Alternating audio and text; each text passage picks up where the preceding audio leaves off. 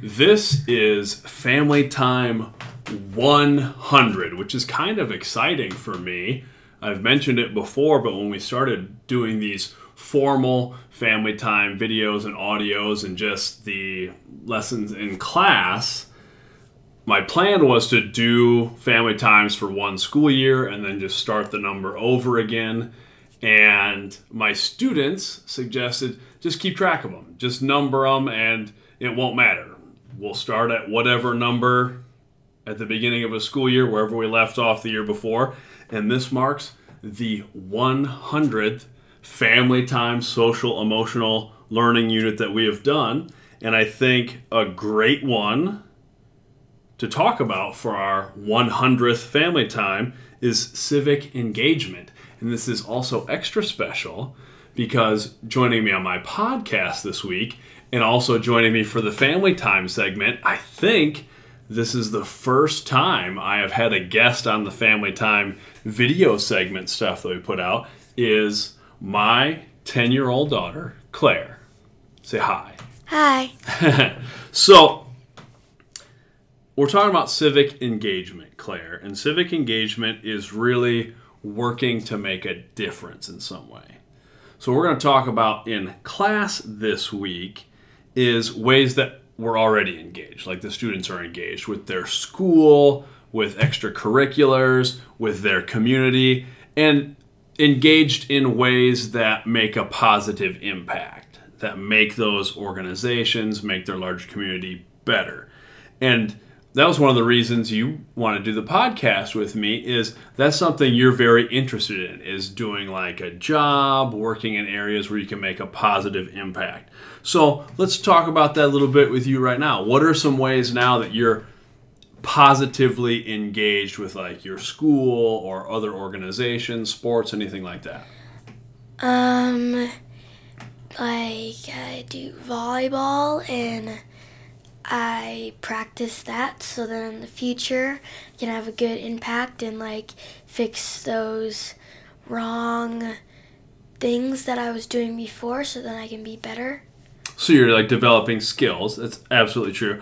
But I want you to think about like how does that elevate like other people? What can you do as like a teammate or by like starting volleyball, basketball, softball, those things now? How will that help you make a positive impact on like the school community or on your team later? So then if somebody needs help, I know that I can help them. Oh, very good. So you have the skills to be able to help. Do you think, especially in a school our size, in a community our size, that like the high school sports teams and stuff, and even the youth sports teams, you think that makes a positive impact on the community? Yeah. Why do you think that?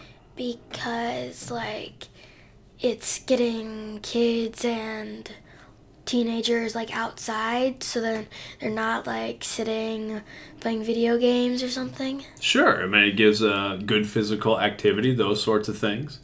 One thing that I really like, I remember when I grew up in a bigger town before we moved to St. Ansgar, the youth sports weren't really connected to the high school sports so much. So, and I really didn't do a lot of the youth sports. I did martial arts when I was young, but I didn't do like t-ball and flag football and those sorts of things until we moved to St. Ansgar.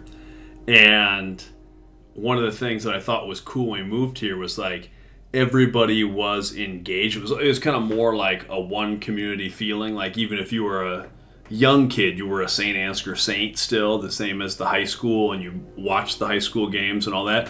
Do you feel that? Like you've always gone to school here. Yeah.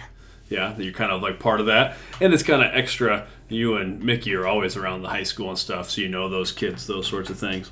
Yeah. The other thing we're going to talk about is what students might want to do to practice civic engagement when they're older, when they're adults, either in their careers or in their hobbies, those sorts of things. That's something you've talked about is very interesting to you. What are some ways that you think you want to practice civic engagement as you get older, that you want to contribute to your community?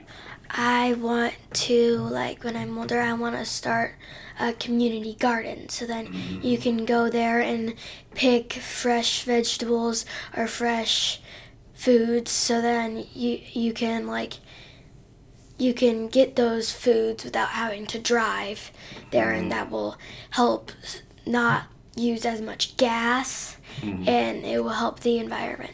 That's a good idea. And that's something we've gotten into. Really, last summer we kind of planted our first official garden that went super well until a tree fell on it late in the fall. But for most of the summer, it was really good, and it was nice having those fresh vegetables like right out the back door. That I really enjoyed. I enjoyed it even more than I thought I was going to. And then we've kind of even gotten further with that. What else have we done?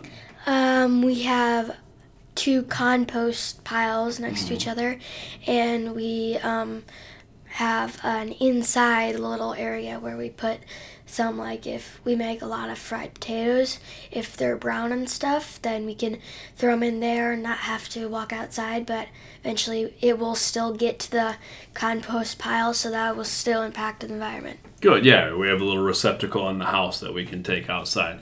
Yeah, and I like doing those sorts of things. It's good for the environment. Also just helps me. I feel a little better. Don't you feel a little better doing those sorts of things? So that's good. The environment's one that I know you've talked about a lot. Do you see yourself making that part of your career, do you think? Doing environmental stuff or civic engagement sorts of things, or just this is going to be part of your lifestyle? I think when I'm older, I can see myself doing that stuff. Yeah. Very good. Well, that's kind of a little talk about civic engagement. We'll talk about that a little bit more in class, but thank you for joining me for Family Time 100. It was great having you as a guest. Yep. All right. Much love.